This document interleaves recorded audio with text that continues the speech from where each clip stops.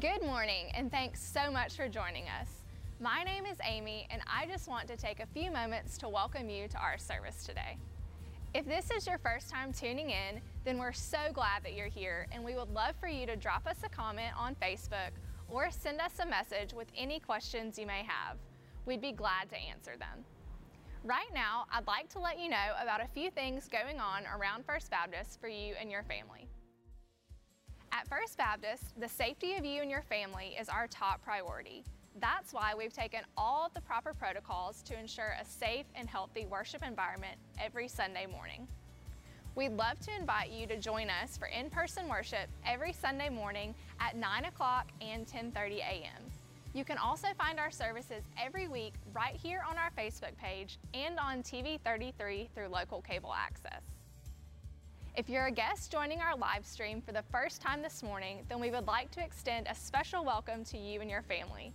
We would love to hear from you. Send us a message at info@fbclagrange.org or on our Facebook page to let us know that you've joined us today, and we would love to follow up with you. Keep up with all that goes on here at FBC LaGrange by following our Facebook page and visiting our website at fbclagrange.org. Thanks so much again for joining us this morning. The service will begin in just a few moments.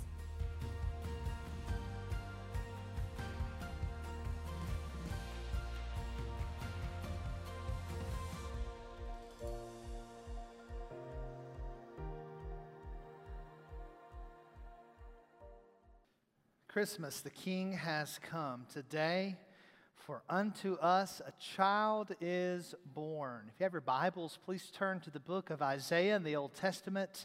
We're going to be in Isaiah for 2 weeks in a row. This is part one of this sermon series. The King has come, specifically the title for unto us a child is born. We find in verses 6 and 7 of Isaiah chapter 9, perhaps the greatest messianic promise given about the birth of Christ in all of the Bible. But in order to understand the full impact of this promise, we need to understand what is taking place when this promise is given to the Israelites. Isaiah, like many of the other prophets, would often use word pictures, metaphors to teach spiritual truth to the people.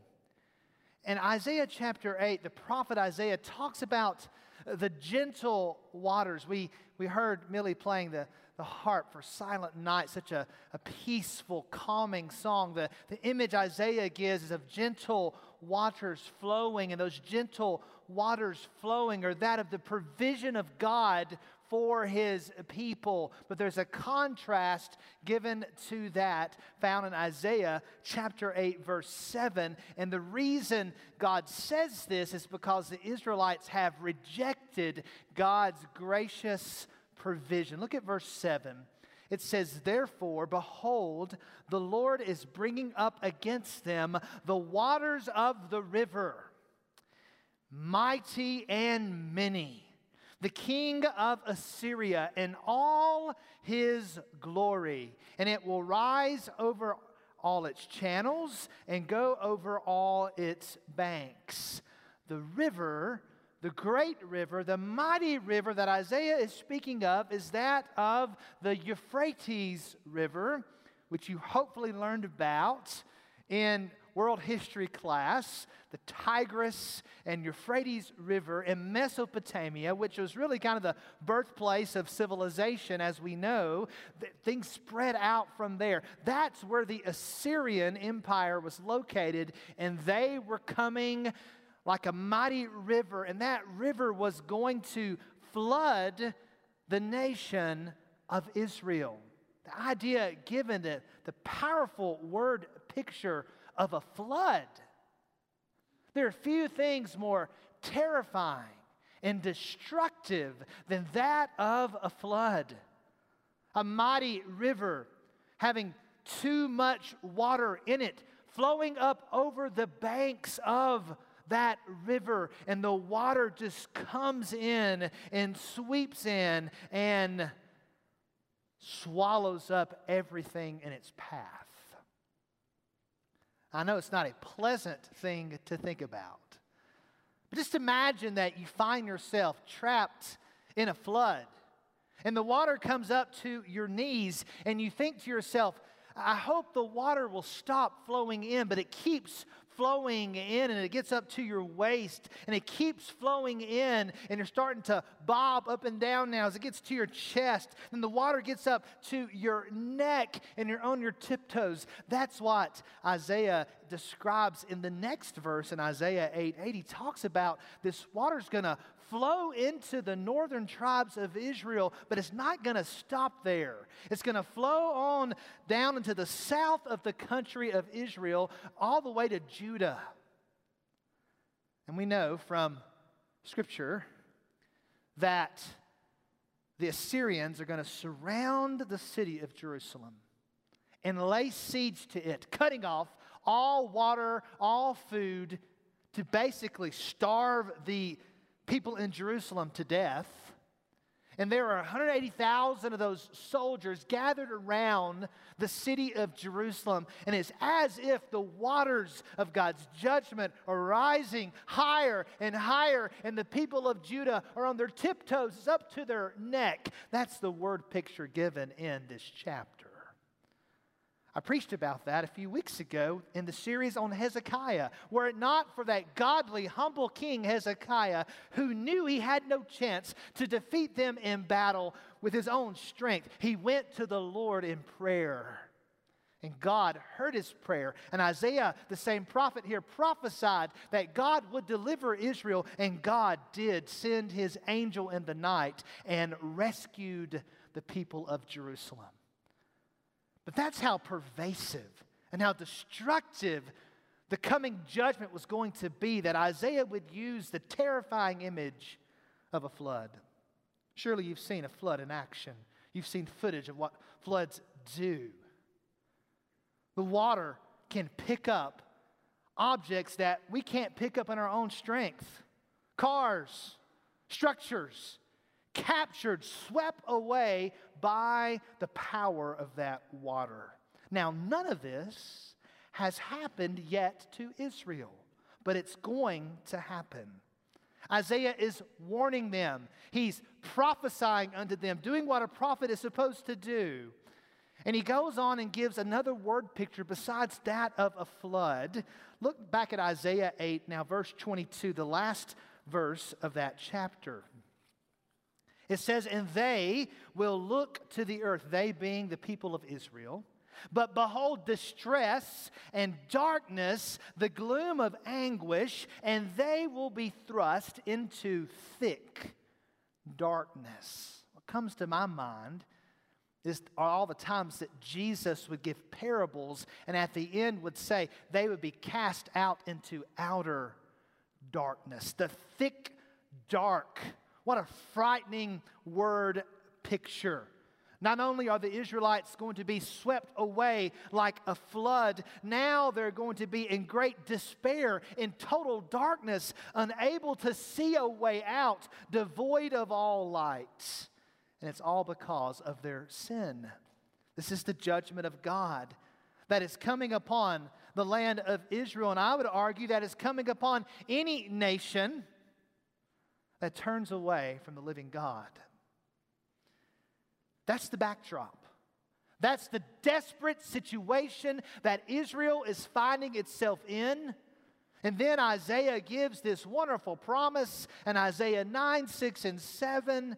But I want to look at the first 5 verses. In these first 5 verses of Isaiah 9, Isaiah uses a verb tense called the prophetic perfect verb tense, because these events are going to happen in the future, yet these verbs describe these events as if they have already happened. Look at verse 1 of Isaiah chapter 9 with me. So he's just said that there's going to be darkness, the thickness of darkness, the stress, the gloom, the anguish. Verse 1, but there will be no gloom for her who was in anguish. Her often represents Israel in the Scriptures. In the former time, he brought into contempt the land of Zebulun and the land of Naphtali. But in the latter time, he has made glorious the way of the sea, the land beyond the Jordan, Galilee of the nations. The people who walked in darkness have seen a great light. Those who dwelt in a land of deep darkness, on them has light shone. You have multiplied the nation. You have increased its joy. They rejoice before you as with joy at the harvest, as they are glad when they divide the spoil. For the yoke of his burden and the staff of his shoulder, the rod of his oppressor, you have broken as on the day of Midian. For every boot of the tramping warrior in battle tumult, and every garment rolled in blood will be burned as fuel for the fire. I'm going to stop there and give you 2 life lessons from these first 5 verses. Then I'll conclude the message by giving you the great messianic promise found in verse 6. Number 1, the more vast the darkness, the more powerful the light shines. Verse 1 mentions 2 of the tribes of Israel that aren't often talked about, Zebulun and Naphtali. They are going to be severely impacted by the Assyrian conquest into Israel. In the former times, he says those tribes are going to experience contempt. They're going to be humbled by this destruction coming unto them. But in the latter time, we're told that God's going to make glorious this region of the nation of Israel. Isaiah uses the name of that region, Galilee of the nations, or some translations, Galilee of the Gentiles. Now, if you were to ask any law-abiding, devout Jewish person of Isaiah's day, where might be the place in the nation of Israel where the glory of God might be displayed and revealed, they would not answer Galilee. We get a little glimpse of this in the New Testament when Jesus has come on the scene in his public ministry in John chapter 1, when John the Baptist sees him and says, "Behold the Lamb of God who takes away the sin of the world." And then some of John's disciples begin to follow Jesus, who says to them, "Come and see, come and see." And then one of those who came and saw Jesus was named Philip. Philip spends time with Jesus. He goes to his friend Nathanael and tells Nathanael about the fact that he believed he had found the Messiah. And Nathanael asked where he was from, this Jesus. He says, "It's Jesus of Nazareth." And how does Nathanael answer him in John 1:46? "Can anything good come out of Nazareth?" That's the mindset. And that's even in Galilee itself. That's in the part of Israel that was not, now it's a beautiful part of the country. The Sea of Galilee, it's peaceful, it's a wonderful place to go when you visit the nation of Israel. But it was not believed or known or felt to be a great place where God's glory would come. But that's exactly where Jesus will be raised. That's exactly where Jesus will begin his ministry. And the very glory of God will be right there in Galilee. The more vast the darkness, the more powerful the light shines. Verse 2 says, "The people who walked in darkness have seen a great light."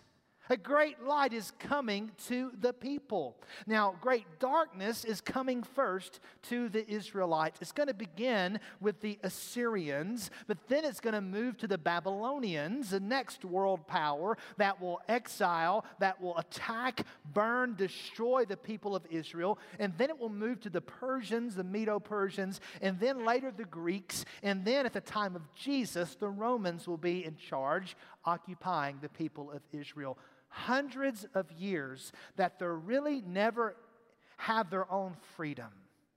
Deep, thick, suffocating darkness is descending upon the Israelites. You've probably experienced that before. Perhaps you wake up early in the morning, the sun has not come up yet. Maybe you're there with your spouse, and you have to kind of stumble around in the dark. Or maybe you experience you wake up in the middle of the night because the power goes off and all the lights in your neighborhood are just pitch black. Just eerie, dark, thick darkness.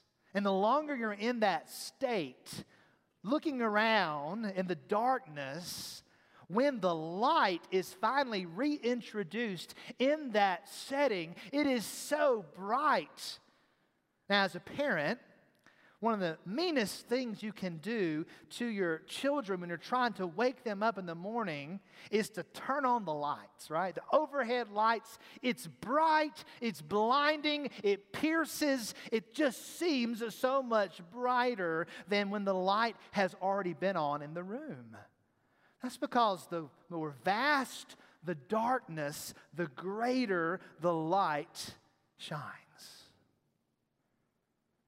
Isaiah is telling Israel in these verses, the light is about to switch on. The spotlight is about to shine upon these people who are walking in darkness. John, in his gospel, also talks about light. Keep your place in Isaiah and flip over to John's gospel. It's the fourth of the gospels, right before the book of Acts in the New Testament. You come to chapter 1, John talks a good bit about light in his gospel. He's speaking in verses 6 through 9, not about himself. He's named John. He's John the Apostle, but he's talking about John the Baptist, who was the cousin of Jesus, who went before Jesus. He says this in verse 6, there was a man sent from God whose name was John.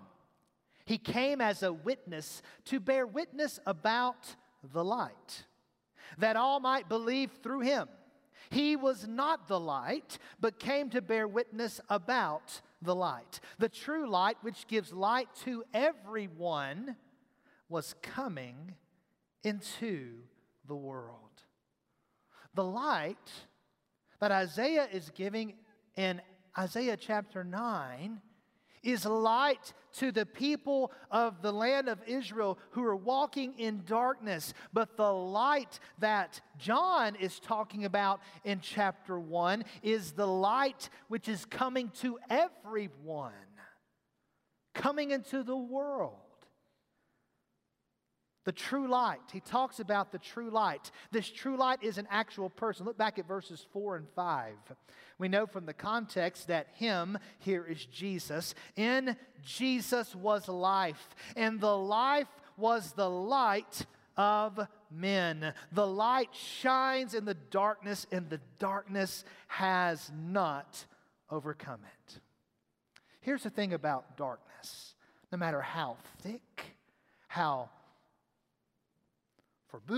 foreboding, how the despair it might bring in your life, how it might envelop and lead to all kinds of emotions of fear and depression and distress. No matter how great the darkness is no match for the true light. Because when Jesus shines into any darkness, he is the true light, and it will radiate the darkness, and the darkness has not overcome it. The darkness must flee from Jesus. So is there great darkness in our world right now? This is yes, this is no. What do you say? Yes, lots of darkness in our world. Thick darkness that we're seeing in so many places and so many levels that's just enveloping. There's a thickness, but there is a true light that is greater than the darkness, and his name is Jesus. Amen. And he has come to shine upon all those who walk in the dark. Light has come. Messiah, baby boy, has come to save us all. The more vast the darkness, the greater the light will shine. But secondly, these verses tell us that restoration and joy are promised to a scattered and saddened people. Restoration and joy are promised to a scattered and saddened people. Look at verse 3, just the first part of that verse. You have multiplied the nation. Again, that prophetic tense he's speaking here. Israel was not about to experience in their immediate future growth and multiplication. The Assyrians had this cruel thing that they would do to people that they would conquer. And the analogy of a flood was really quite accurate, because they would sweep into a country and they would take out of that country people that lived there. And then they would disperse them, just like a flood disperses all the debris and the people in its path. They would take the Israelites elsewhere, and then they would take people from other countries that they had captured and bring those people into Israel and force them to live in a foreign land. And it was their strategy, not because they were just all about a multicultural society. No, it was their strategy to weaken ethnically the nations that they were conquering. It was an attempt to weaken, to destroy the fabric of government and culture that was in those countries, a sense that you would try to destabilize and ruin those places so that the Assyrians could still be master over all. And the Jewish people experienced this, especially the northern 10 tribes. That's why Galilee is called Galilee of the nations. That's why Galilee is called Galilee of the Gentiles, specifically the Samaritans. They were part Jew, part other. The Assyrians brought people in. They intermarried. And there was great hostility between the Jewish people and the Samaritan people. But if you wanted to know where Gentiles lived in the nation of Israel, you would go to Galilee, because you would find them there. The people of God are going to be weakened. They're going to be scattered. And the Babylonians who come to power after the Assyrians will do the same thing. In essence, we know they take Daniel and Shadrach and Meshach and Abednego, his three friends. They take them and the best and the brightest of all of Israel into captivity to brainwash them, to convert them to the ways of the Babylonians. There's going to be exiles. There's going to be destruction, scattering, and a great sadness of the people. And this dark period in Israel's history is going to be for many, many years.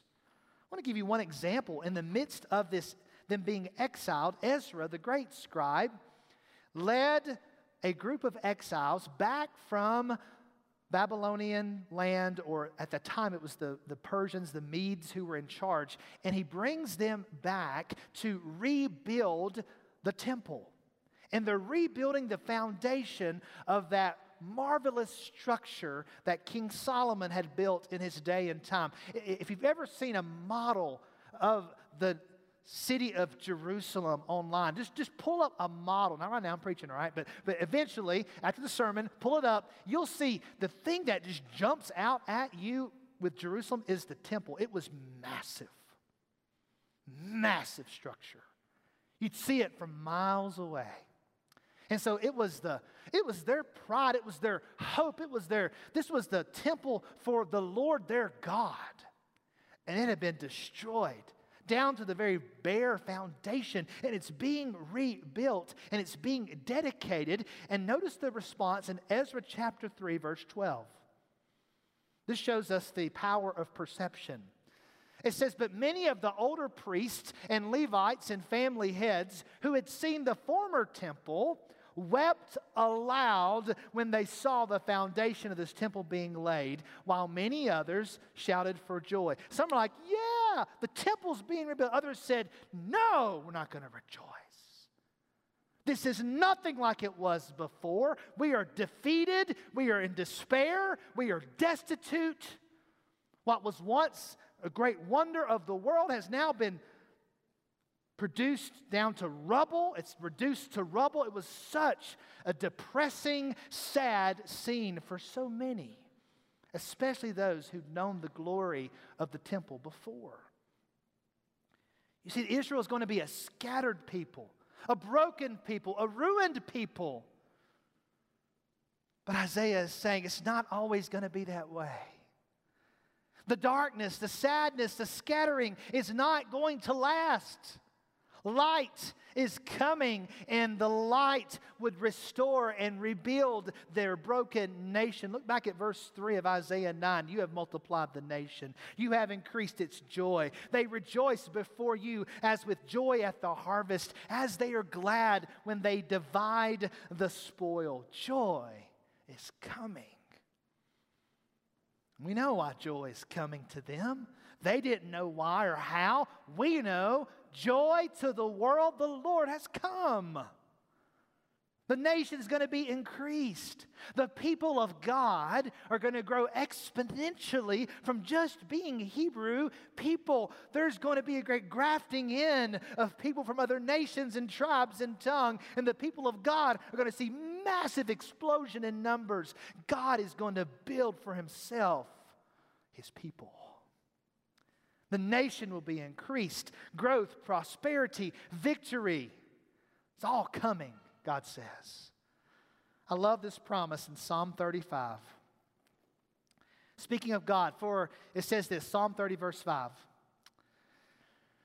For his anger is but for a moment, and his favor is for a lifetime. Weeping may tarry for the night, but joy comes with the morning. Isn't that a great promise?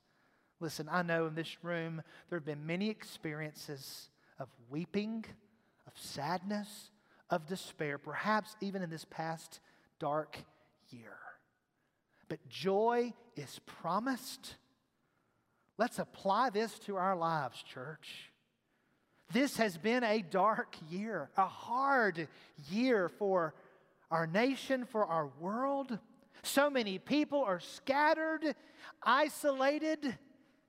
Despair, frustration, depression abounds. Many are really afraid about the moral and constitutional foundations of our own nation being radically altered and changed. And as dark as it might seem, we must remember the darkness can never overcome the true light. No matter how sad or hopeless you may feel or others around you may be feeling, we must know that weeping may last for the night, but joy comes in the morning. And we know this because of Isaiah chapter 9, verse 6.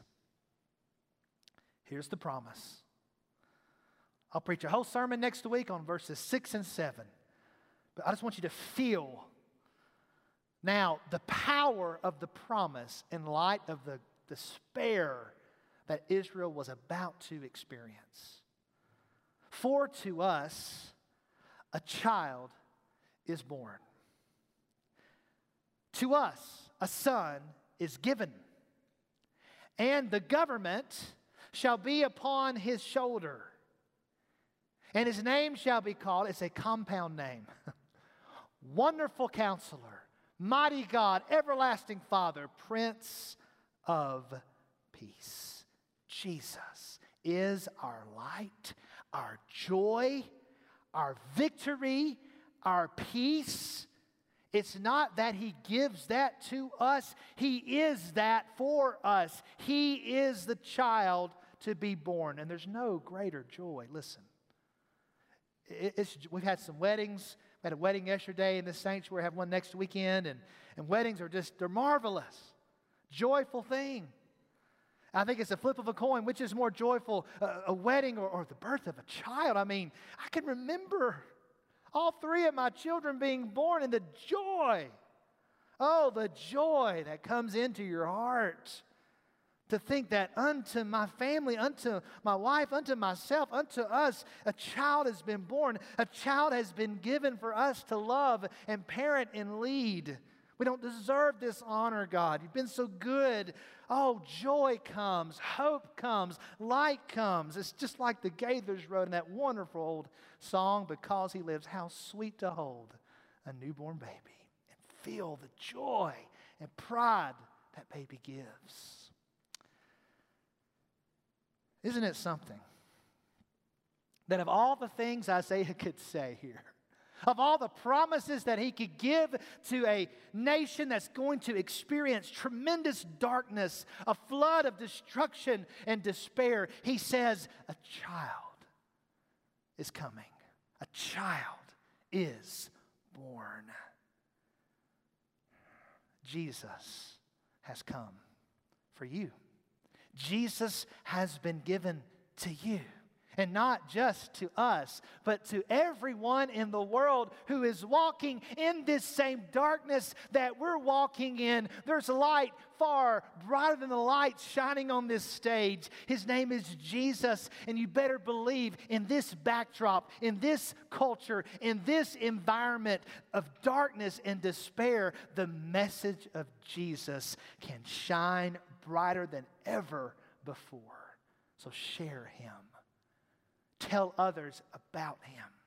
Pray with me. God, I pray, as we prepare for this final song of responding to this message, Lord, as we hear the gospel through every verse of this song, Lord, I pray that through us as your people, that you would draw others to know Jesus Christ. Lord, if someone has never bowed their knee to Messiah who has come for them, that people today listening online, people listening on television, people watching, people here with me, people in the overflow, that people listening would right now open their hearts, God, and minds to say yes to Jesus, the baby boy who has come to save us all, because He's going to grow up. He's going to be a man. He's going to live the life that we couldn't live for ourselves. He's going to die the death that we deserve to die. He's going to take our sins and He's going to bury those sins and rise back from the dead to forever forgive our sins. And because of that, He is the King of Kings and Lord of Lords. Lord, today, would you help us to find hope and joy and purpose in the truth of the gospel of who you are. Jesus, you came. The light has come to shine. Joy has come to us. There's coming someone who is going to reverse what took place at the Tower of Babel. He's going to bring together people from every nation, tribe, and tongue into one kingdom, one family forever. His name is Jesus. Oh, Jesus. Help us to worship you, to praise the Father, to praise the Son, to praise the Spirit, three in one. Let us feel your power and presence. Let the truth of this gospel take root in our hearts in fresh ways. Let people be converted today. Let people be saved today. Let people be greatly strengthened today with hope, with light, with joy. We ask it all in Jesus' name. Amen. I invite you to stand with us now. We're going to sing one of my favorite newer songs that just talks through the gospel so clearly. If you'd like to make Jesus your Savior, your Lord, like those young men did in that baptism video you watched, the testimony, if you want that to be your story, you come. I'll share with you how you can do that. This altar is always open. This is the time we take in new members. You come now. Let's respond. Most of all, let's worship Jesus. Let's worship our Father. And let's receive the power, the filling of the Holy Spirit to be His light in this dark world.